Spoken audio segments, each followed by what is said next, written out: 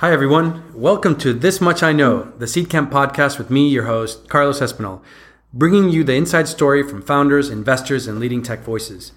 Tune in to hear from the people who built businesses and products, scaled globally, failed fantastically, and learned massively. Today's podcast is brought to you in collaboration with Qualcomm. Welcome, everyone. Today we have John Lilly, general partner at Greylock, someone who's seen a trajectory of large startups like Apple and Mozilla, COO, CEO, director of design, senior scientist, and an investor in some of the most amazing companies that we know to date. Thanks for joining us, John. Yeah, thanks for having me, Carlos. I appreciate it. Want to start the way that we always start is getting to know the man from the very beginning. You know, we all know that you went to Stanford, but what we don't know is this interesting story that you were telling me earlier about getting into CS198 with some of the most notable people in Silicon Valley today. Yeah, CS198. It's well, so the special thing about Stanford, you know, and I was there a long time ago. I graduated in 1993, and I got my master's in 1995. But the special thing about Stanford is how many different ways they ask students to run the place. Students run a ton of programs everywhere in the university, I think, in a way that's quite different than most universities.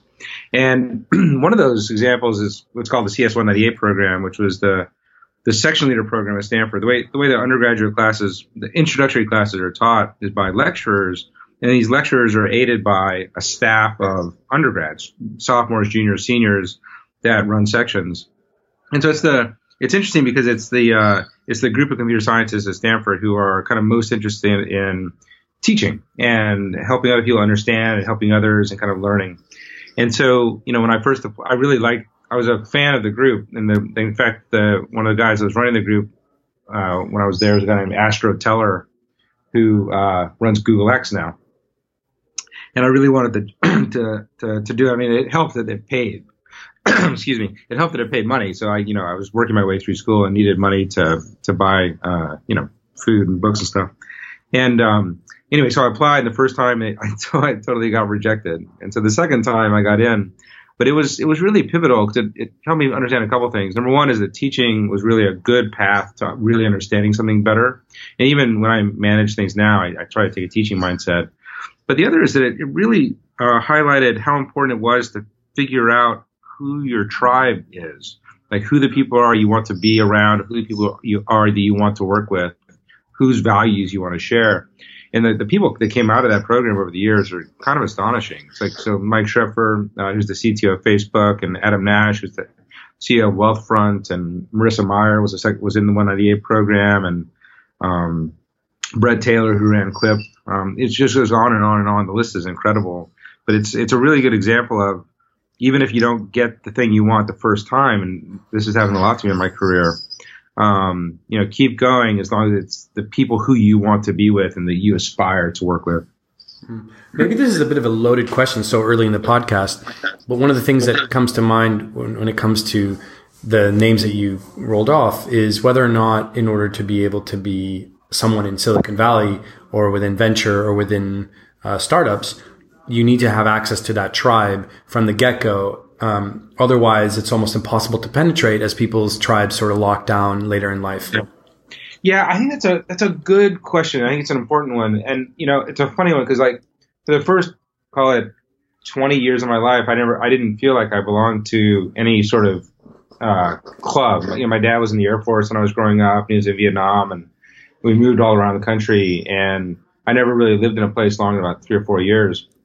And so I get to Stanford, and I didn't feel like an insider. I didn't feel like I was part of the clique, although I guess by definition going to Stanford sort of puts you into some certain cliques. But I do think that a lot of relationships get formed very early. I think that you're seeing a lot of that out of Y Combinator now. I think one of the great things that Y Combinator has done is, especially 4, 5, 6 years ago, they really got a lot of their applicants, from out of Silicon Valley to come be here for a while and got them connected in. I think it's a lot of what Seed Camp does. It's really good, which is it brings people in and kind of plugs you in and gives access to the network. So I think there's almost no way to avoid the idea that, a lot of relationships that are going to be important through lines in your life are established when you're 18, 19, 20.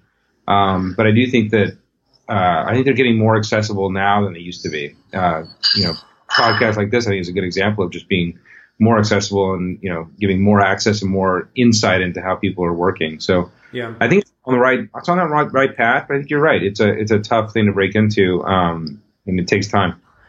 Okay, well, I want to revisit that idea when we come back to sort of your day-to-day job at Greylock a little later in the podcast, particularly in light of some of the investments that you guys have made that have been just so amazing, and how much the people and those connections played in the selection and sure. Evaluation of those companies. But moving on from Stanford, walk us through that first job. Everybody always struggles with that first job, whether they take a job or they make a job, or whether they just kind of get punted into one. What was that like for you? Yeah, I joined a company that most people won't remember now called Trilogy. And it was in 1995. It was started by some Stanford people who started a company and then moved to Austin. It was an enterprise software company before we knew that was what it was called. But mostly it was 80 people when I got there. And, over the year and a half I was there, it grew from 80 to 300. And the reason I went there is I noticed other really smart people going there. So, Trilogy was one of the first startups to really recruit heavily from universities against Microsoft and the other big companies. Trilogy was this tiny little company, but they recruited really seriously at universities, including Waterloo and CMU. Yeah, I remember being at CMU, and they were trying to recruit some of my friends. Yeah. I mean, they really went to the top. They tried to find the best computer scientists in every school, and then the friends of the best computer scientists, and pull hard on that. And one of the things I say about pitches now is, like, you can almost always tell the DNA of a founder within about 15 minutes of a pitch. You can tell whether somebody's been was at Google in their first job, or Amazon, or Apple, or just because of the way that they talk and the way that they think. And Trilogy had a bunch of flaws, which kind of neither here nor there. But what they were really good at was recruiting. They were just really, really good at convincing people to come, and they spent a lot of time and a lot of effort trying to understand what it was going to take to get people there. And thank God for that. I really love recruiting now, and that's been a through line in my career. And I think it wouldn't have been the same if I had gone to, well, for example, I was an intern at Apple when I was at Stanford, and then after Trilogy, I came back to work at Apple. If I had gone to Apple straight out of school, I don't think I would have learned how to recruit, because people come to you at Apple. And Trilogy, we just learned how to recruit really well. I'm grateful for that. Interesting. And your role within Trilogy was within design? Yeah, my background, I was computer science and EE as an electrical engineer as an undergraduate. And my master's was with a guy named Terry Winograd at Stanford, who invented a lot of the field of what's called HCI, human-computer interaction. And I just loved, I was going to be a chip designer, and I just loved, the internals of computers and how to make things fast. And then I had a job at a company called Sun Microsystems, which mostly people won't remember. They got bought by Oracle eventually. And there were some people at Sun that had come over from Apple, and they said, look, who cares how fast your computer is if nobody wants to use it? And light bulbs went on for me when this guy, Bob Glass, said that. And then I started being obsessed with how people use technology and how it fits into their lives. And so I did this design curriculum with Terry Winograd, and then David Kelly was also part of that, who is the founder of IDEO. And so Terry and David, together with Bob Sutton and some other folks, went on to found the D School at Stanford, the design school, a few years later. And so the Trilogy, I started and ran a design group in that. We were one of the first enterprise software companies to have a design group. And would you reckon that the elements that you pioneered within Trilogy are ones that you use today to evaluate companies and their views on product development and design? Yeah, well, part of it is nobody knows what you mean when you say design. Sometimes people think it means what it looks like or how it feels in your hand. Some people think it means what the information architecture looks like. For us, it was always how do you understand user needs, and how do you be intentional about matching those needs, figuring out what people really truly need and building the right thing for that. And that's, sometimes they call it design. I really just call it sort of intentionality around product. And the best founders are intentional around product. So I here at Greylock, when we hear pitches, if they're mobile or web or whatever, the very first thing is all of us, the partners that are in the room, are using the product usually before the meeting. It all starts from product for us, and match between product and problem. And so for me, that's an expression of design, and that's an expression of what I learned at Stanford for sure. I guess what's a little bit of black magic in that answer is that, if you deconstruct your answer, it sounds like there's some black magic there. Like, okay, yeah, we use it. Yeah, we got an opinion and it looks intentional. But if I were trying to sort of explain to a founder what is going through your head as you're deconstructing that analysis, that's what I'm keen on kind of hearing. Yeah. How do you discern when something is intentional? I mean, these are all words that sound like they make sense in sort of strung along, but then when you try to deconstruct it, it's kind of, you're not really sure what to think as a founder listening. Yeah, well, I mean, so that's interesting.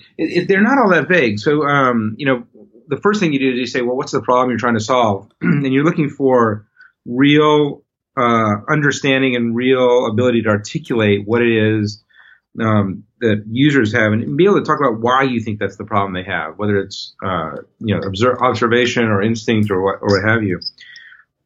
And then we'll look at it and play with it and try to use our own intuitions about the product. But most products are not for guys who work on Sand Hill Road, and so then you have to start looking for what are the signals and what's the real data in the environment as well, whether it works or not.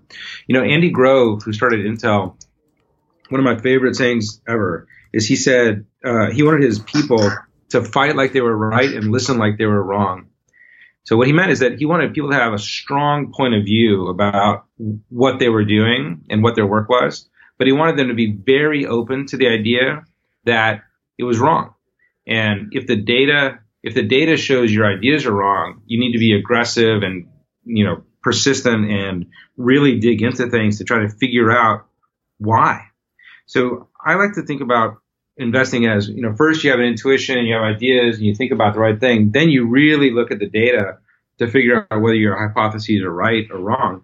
And then eventually you kind of finish up by saying, now, my intuition said this thing, the data said this thing. Let me make sure I really feel good about the team and the partnership that I would have with the founder. But I don't think intentionality or product market fit is really all that vague. I think that almost always you can see it in the data, and it's almost always about just understanding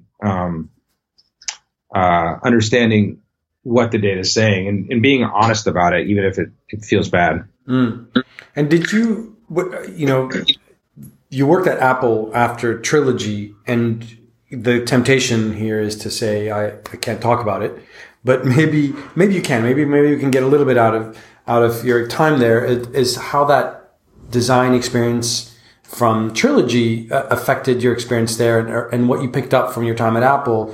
Because you were earlier talking about how you can almost tell the culture from somebody from where they worked, and just trying to understand what the DNA was that you picked up while your time at Apple. Yeah, well, I mean, it's worth mentioning, like, I was at Apple during what I affectionately call the shitty years. Like in 1994 and like 1997 when I was there, Apple was doing nothing right. The one thing they did right in my time at Apple is they acquired a little company called Next, which a guy named Steve Jobs happened to be running.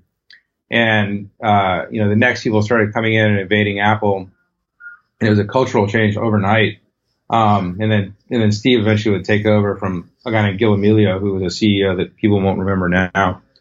But I was in a group called ATG, which was the Advanced Technology Group, which was kind of we were working on all the next sets of products for Apple. And, I was working on the successor to something called HyperCard. And HyperCard, if you don't know it, was this seminal, amazing piece of software from Apple in probably the late 80s, early 90s that let normal people build applications just by dragging interface around. And I think we still haven't seen anything quite like HyperCard now, and I miss it. And we were trying to build a successor to that called Skate, called SK8.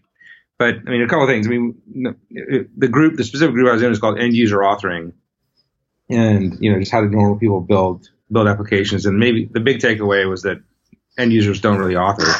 That was a good learning. But the other thing I learned was that there were more people from my tribe that liked building things that people gave a damn about, liked building products, and liked prioritizing design.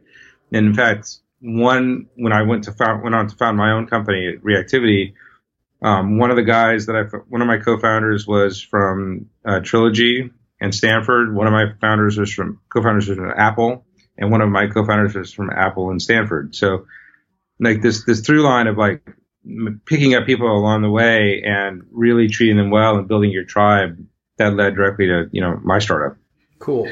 So if we look at the point you made earlier about hiring and culture, what would be the one thing that you brought with you into Reactivity from Trilogy? What was the one thing that you were 100% certain you did not want to bring to Reactivity from Trilogy? What was the one thing that you wanted to bring into Reactivity from Apple, and the one thing you did not want to bring that you saw network? Because we all kind of bring to the table what we experience. So what were those 4 things that you brought to Reactivity?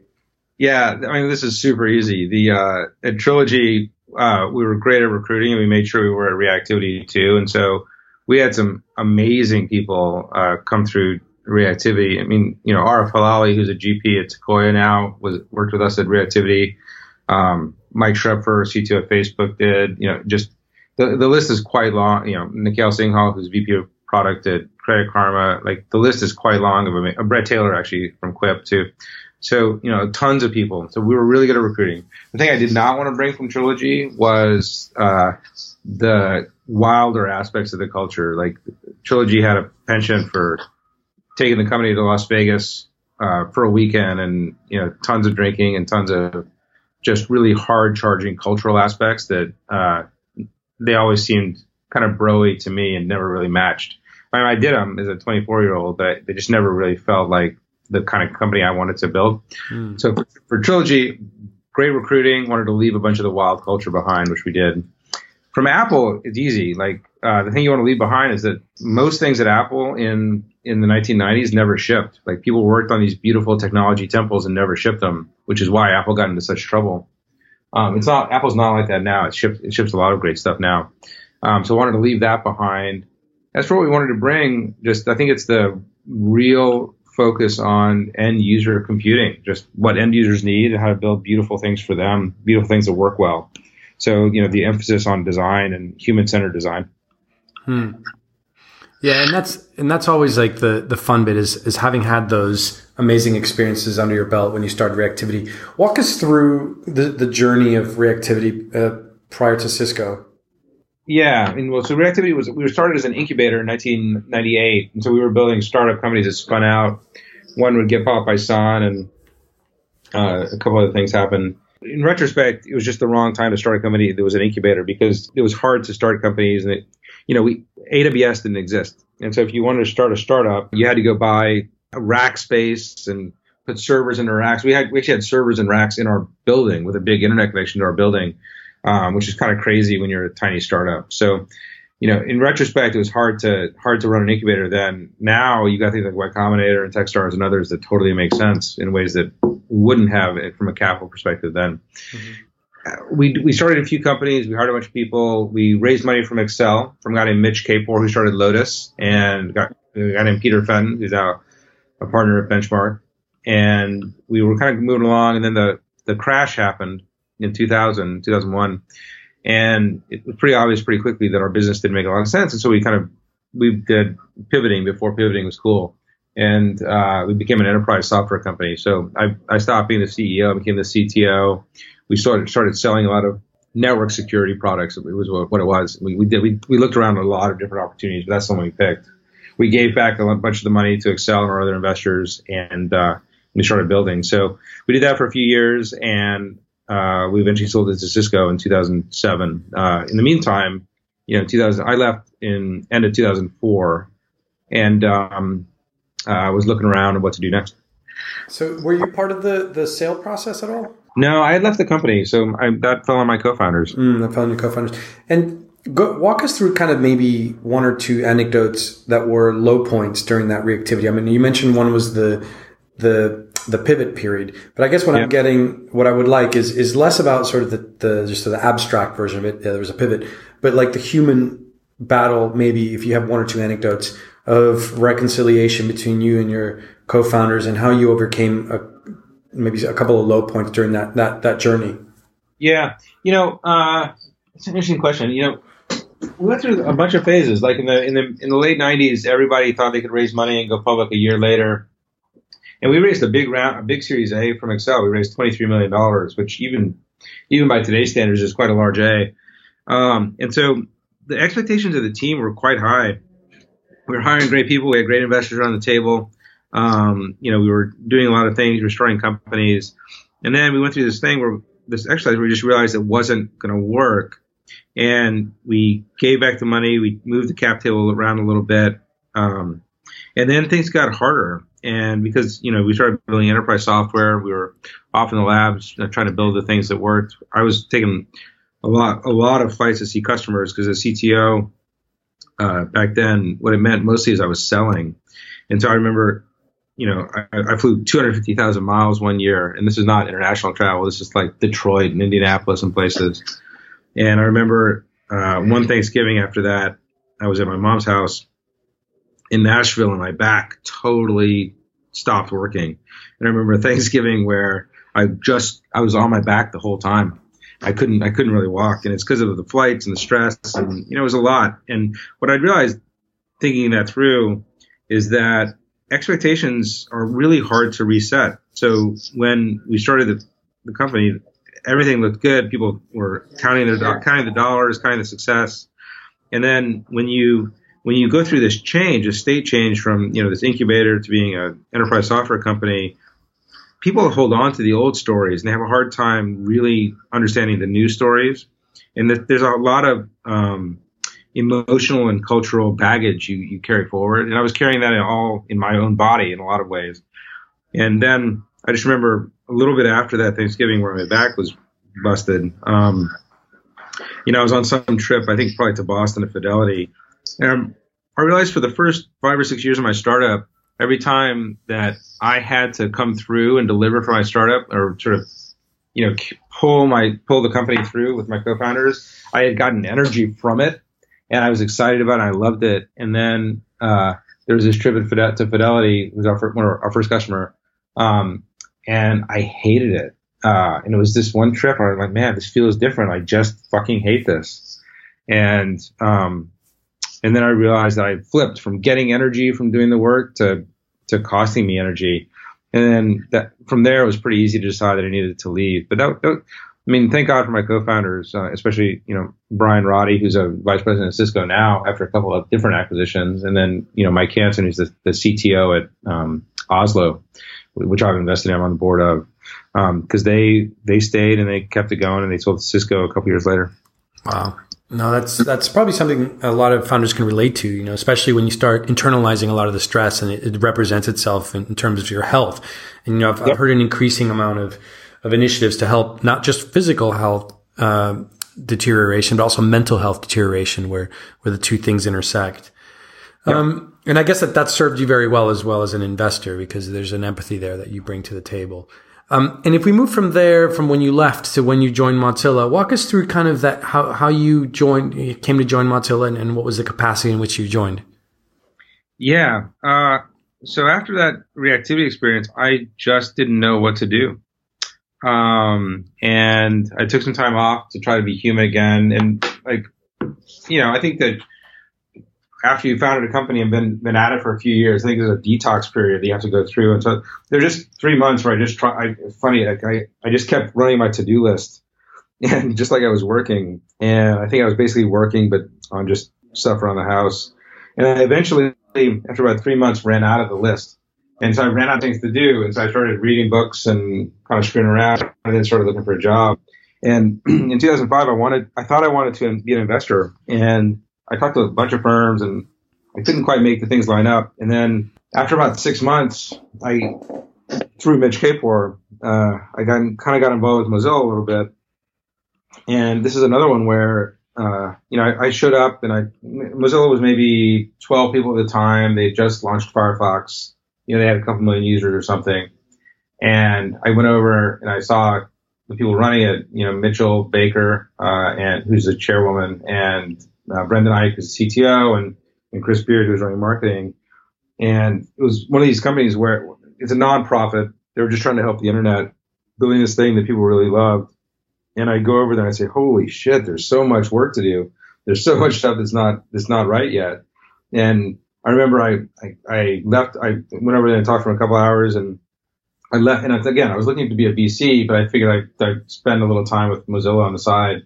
And I came home and I had so many ideas for them. And so I put it all into a PowerPoint and I sent it back, and I got no response for 2 weeks, or really no response ever from that. And, it seems kind of obvious when you say it, like an open source company that's fighting against Microsoft is probably not going to be the kind of company that wants to open your stupid PowerPoint when you send it. And so I just showed up again, and I had another great meeting with them, and we brainstormed on what they could do, and product plan, organization plan, and then I came home and so I was slightly smarter, and instead of doing PowerPoint, I wrote it all in an email and sent it back, and got no response from that too. And so then I showed up again and just tried to help, and I was kind of on the fence about whether to do it or not. And Mitchell, she said, look, you should just come here. And I just started showing up and working. I mean, I kind of just, it's kind of what I did. I just kind of started showing up and being around a little bit. And then Mitchell said, hey, do you want to come join? And I was on the fence. Like, Firefox was growing well, and I really loved it. It looked like it had a shot to make the internet a little healthier than it had been, because back then, in 2005, the internet was 96% Internet Explorer, which sounds crazy, but it was true. And so, at that point, I looked to my mentors, and Reid Hoffman, my partner here at Greylock, he and I were talking a lot. He had just started LinkedIn. So we had this meeting at the San Francisco airport because our friend Joey Ito was coming through from Narita to somewhere. And so literally in the international terminal of SFO, Reid and Joey and I sat together. So Joey's the director of the Media Lab now at MIT. And Reid, of course, is, on the board of Microsoft and started LinkedIn, has done a couple other things. And we just sat down together and we said, Mozilla really matters. Like, open internet really matters, and we can probably make a difference. And so the three of us decided together to join. Joey joined the foundation board, and Reid joined the corporation board, and I joined as an operator. And I gave myself this kind of goofball title, which is like vice president of business development and operations. So I was like business guy. So I was kind of like the suit at some level coming in, which people call like these open source people call me for a little while, even though my background is all technical and nerdy. So that was kind of a dislocation for me. But so I joined and we started working on things. And about a year later, Mitchell asked me to be COO and be on the board and sort of run the company with her. And then about a year after that, she handed the keys to me to be CEO. And so I was CEO for 3 or 4 years. And we built Mozilla from, 3 or 4% market share to 25% market share on the internet. It was something like 450 million users, which makes it probably one of the top 10 products still of all time. About twice the size of Snapchat probably right now. And it was a special ride, a special thing. And I think we broke the back of Microsoft in a real way. But it's a long time ago now. So to Mozilla. Yeah, good. Let's explore that distinction between COO and CEO a little bit more. The role of the COO can sometimes fall under the long shadow of the CEO, who tends to be allowed on stage a lot more and tends to be a lot more the sort of the front face of things. Walk us through kind of in your mind, especially now with your Greylock hat on, what do you look for in companies that have COOs? How do you know there's a good matching of the COO and the CEO, and when is the company ready for a CEO? Let's just kind of double down on that. Yeah, I think there's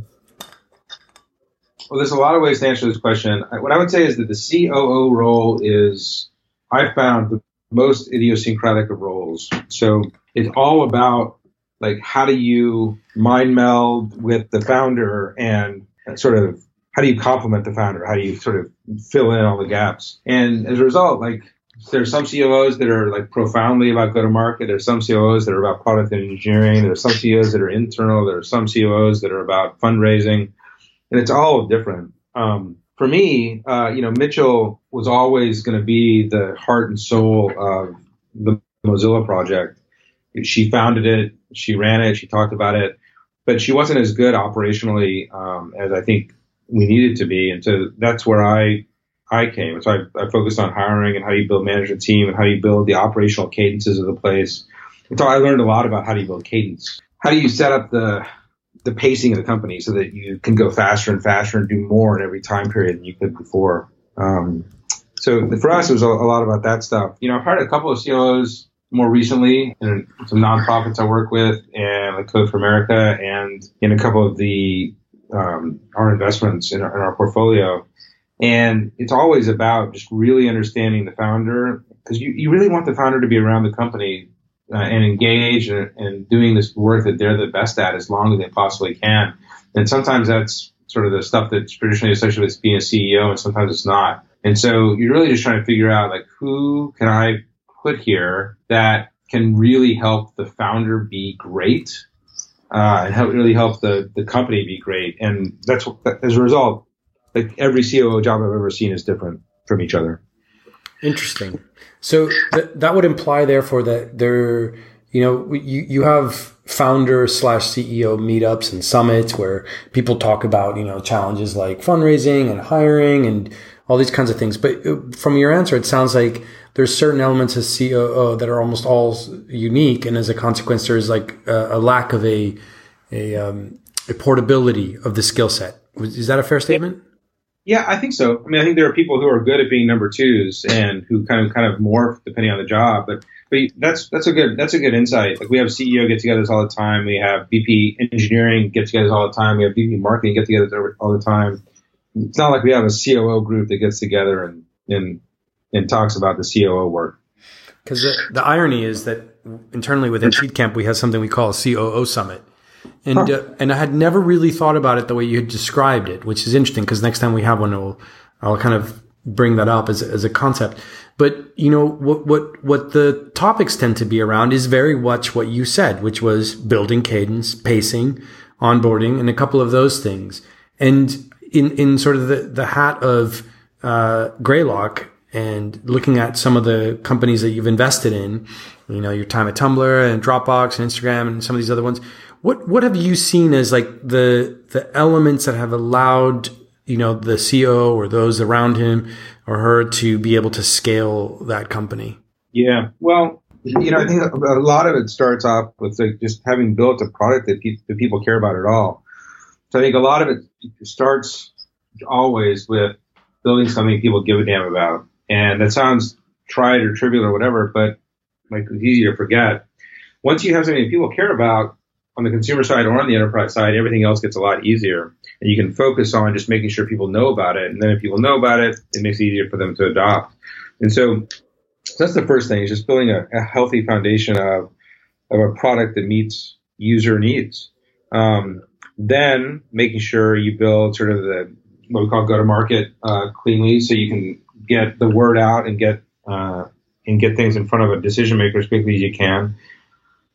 And then it's a lot about like the founder and the COO or the management team figuring out how to go build, go be able to attack the world on their own a little bit. So, when I had a management team in Mozilla, I felt my job was to do whatever the head of marketing needed. Chris Beard, who's now the CEO, he ran marketing. It was his job. It's his job to set strategy. We would talk about it, and I needed to help him do it if he needed it. Same thing with Dan Portilla, who runs talent for us now. He was my VP of talent there. Go figure it out, and I'll help wherever you need. And so I think the best organizations are aggressive about going out and getting real leaders for each of these roles, and then the leadership, the board, and the CEO, and maybe the COO. Their job is all about trying to figure out how to help them take more and more responsibility. Help these leaders take more and more responsibility and go faster. And it's got a little bit of a vague answer, but that's what the work is. So walk us through the transition from CEO of Mozilla to where you are today? Because you had mentioned that 2005 you had wanted to become an investor and spent time within Mozilla and learned and supplemented a lot of your skills. Walk us through that sort of eventual transition to kind of what you had been looking forward to. Yeah. Well, I'm 6 years in. I feel like I know some things and a lot of things I don't know. One of the things about venture capital is the cycles are pretty slow. It takes a long time to figure out whether the work you're doing is right or not, because, my friend Bryce Roberts, who's at Indie VC or OETV right now, he told me, look, it's going to take you 4 or 5 years to figure out what your investing style is, and then 4 or 5 years after that to figure out whether it's any good or not. And that sounds ridiculous, but I found it to be mostly true. The first year you're just trying to do whatever you can that's at hand and it's possible to do. And so, my first year I did a company called Citrus Lane, which we sold to Care.com a little while ago, and a company called ClearSlide, which is independent still. And then I did Tumblr and Dropbox. But I didn't really know what I was doing. The second year, I think I only did Instagram, in my second year, which was kind of a funny investment because they sold to Facebook so quickly. But what I would say is that it really did take me 3 or 4 years to figure out my own investing style. Because you come in and you're working with partners to invest, and you see a guy like Reed or a guy like David Z or a guy like Neil Blistry, and you're like, man, those guys are amazing. They're doing it this way. How can I be like them? And it takes you 2 or 3 years to figure out. I mean, it sounds like an obvious insight, but then you still realize, oh, I'm not trying to be like them, and I can't be like them fundamentally. I can learn things from them, but in a partnership, they can do the things that they're good at. You need to do the things you're good at, and that makes a good partnership. And so almost by definition, the things that I can make successful are quite different than the things my partners understand I can make successful. So if I take that statement, because it's ironic, I had a chat with a couple of co-founding teams, and almost always the answer is exactly what you just said, which is you're not going to outbest your co-founder. You're going to be basically a complementary version of what's required for the team. But if I look at the Greylock team, which is amazing, and I look at your investments, like as you mentioned, they're also amazing. And there's got to be something that in 2020 hindsight now that you look at and say, actually, these are the top 5 things that has driven my decisions that is different than those of my colleagues. So, for example, I know sometimes investors will say, well, I'm a thematic investor, I would go out to say that as although it's something that is good on a pitch deck for LPs, that there is a lot more subtlety to how people make investments. And I'll pick one, for example, relational. It's like, I know the guy who knows the guy, and I know that I trust the guy, and that's the reason why. And I might not admit it, but because I know the guy, that's good enough for me. And I might not admit it because I need to justify it with numbers or growth rates or whatever, but really comes down to the guy. So if you had to look through your amazing hits and sort of honestly look at it with a 2020 hindsight revisionist history, what are the top 5 things that you say, you know what, this is kind of pretty much how I make my choices? Yeah, I think that I'm not smart enough to be a thematic investor. Like, I have ideas on where the world's going, but what I'll tell you is that almost invariably, like, I understand the world through the lens of other smart people. And so almost always it's an entrepreneur who's amazing, and he or she leads me to, like, here's the thing that's really interesting. There's an entrepreneur who I wanted to work with for several years who we haven't announced yet, but the company's still in stealth. But I invested in him about a year ago, and I was chasing, and he came and told me, he's like, well, I'm going to work on this, and I'm like, oh, because I really didn't like the category, but I'm like, I trust you, and I believe in you, and I'm going to follow you here, and it's worked out really well so far. So I've just learned to have. I mean, maybe Naval told me this first. It's like you just have, like, consumer internet especially, like, you just learn this profound humility because, like, you just can't figure stuff out a priori.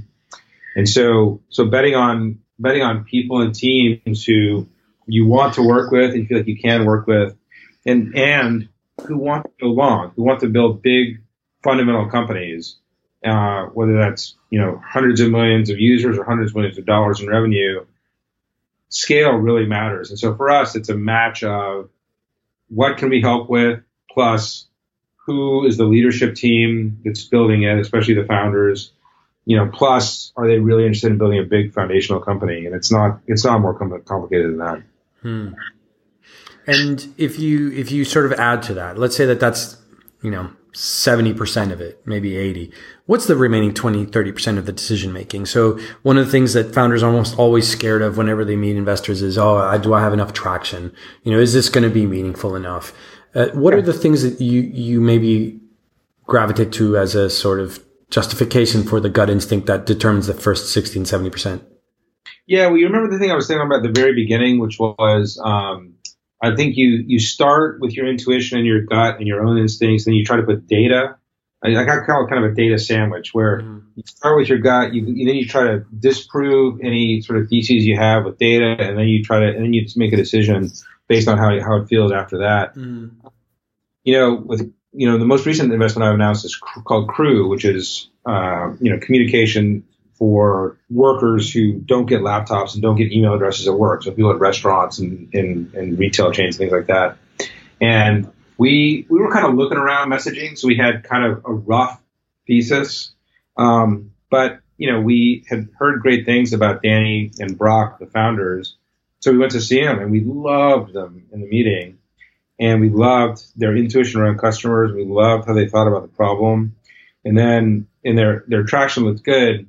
And then this was actually happening right around the election last year. And Sarah Guo, who's a principal here, and we needed to make sure that the market was big enough. And so we for that company, we went off and spent time trying to think about what will they pay. And we built some models about how many workers look like this and how do you get to them and what's it going to cost to sell the company. And we just wanted to convince ourselves that it was going to be a big enough market to support a big company. And then we did. So we were kind of interested in an area. Our intuition around the founders and product was that we loved them. The data looked like it supported him. And then we spent a bunch of time with Danny and Brock, and we gave him a term sheet 10 days later. So start to finish, that process was 10 days, because we had an idea kind of where we were looking, and then we understood how to pull as much data. And I guess the part of the data thing was that, we called half a dozen CIOs of huge companies, and we said, hey, what do you think about this? And they gave us pluses and minuses and what they thought. And so it was a way to get ramped up pretty quickly. One of the advantages of a place like Greylock is that we can call, CIOs of almost any, or, almost any executive, of almost any company in America, and they'll pick up the phone and tell us what they think. And that's a great privilege to have. So you mentioned something when we were talking about CS 198, which was knowing your tribe. And one of the temptations, I think, with regards to the evaluating things via the founder and the gut, is whether or not we as investors, and I'm not picking on you specifically, I'm including myself in this bucket, is we as investors are gravitating towards something that's proximal to our tribe and then justifying it with data, rather than looking outside of our tribe, or whether we fall victims of our own biases. Yes. And this is something that I guess other people could accuse VCs of. And so that's why I'm throwing out the question to see what your thoughts are on that. Because is the next wave of innovation, global innovation, going to come from people whose tribe looks substantially different than those of the Silicon Valley sort of celebrities? Yeah, I think this is an awesome question. And I think it's you're obviously correct in the implication. So I think the data is overwhelming that people tend to hire people who look like them. People tend to hire people who have the same backgrounds, that kind of stuff. So I think that's why I didn't say you have a gut and then you try to look at the data to prove your gut, and then you have another gut call. And fight like you're right, listen like you're wrong. So I think you try to have instincts that are as neutral as you can, recognizing everyone has bias, and then you try to use data to disprove it. I think you can find new stuff by fishing in other ponds. I think that's important. One of the reasons why we had to do more diligence on Crew than maybe before is because, I don't have any real honest intuitions about what the life of somebody who works, in the front of a restaurant is like. That's not my life. It was when I was growing up before college, but it's not now. And so I had to be really honest with myself that I just didn't have any good data there, and so we had to go look. Anyway, so I don't think there's a good answer. I think there's lots of reasons to go look for other people, look for places to fish. I think you also have to be realistic about what's possible for you in your life. Like I have an almost 5-year-old son and an almost 12-year-old son, and I'll tell you, it takes a lot of work raising kids, and so I'm trying to be there and present in their lives, with my wife, and that's an overwhelming job. In addition to, just trying to be as good as I can be with companies here, and my other commitments, including some government stuff like Code for America. So, I would like to be around in other places more and fishing in other ponds, so to speak. But I'm also realistic about what I can be really good at and how to focus. Yeah, and that's a key piece of advice, I think, in general for founders, right? Is focusing on the areas that you can succeed in. So, last question: which is one vice that you think should be considered as a virtue? Yeah, I think the ability to ignore stuff is pretty key. My partner Reed, he was on my board for a while in Mozilla, and I remember this one month where he went totally dark, and I really needed him to sign something that I can't remember what it was, and he just wouldn't respond to my email. And it turns out that was when he was kind of breaking Jeff Weiner as the CEO of LinkedIn in retrospect, but I didn't know it then. And when I look at Reed now and the way he works, he triages like crazy. If you're in his top 2 or 3 priorities, he gives you all the attention in the world, and if you're not, he totally ignores you. And I think that's the way to get things done. I'm not great at it. Like I like checking off all the items on my to-do list. I wish I was better at triaging like that. That's good advice. Really good advice. Well, with that, thanks for joining us, John, and hopefully see you soon. Yeah, thanks. You too, Carlos. Have a good summer. Thanks for listening. If you enjoyed the podcast, don't forget to subscribe on iTunes and SoundCloud, and leave us a review with your thoughts on our show.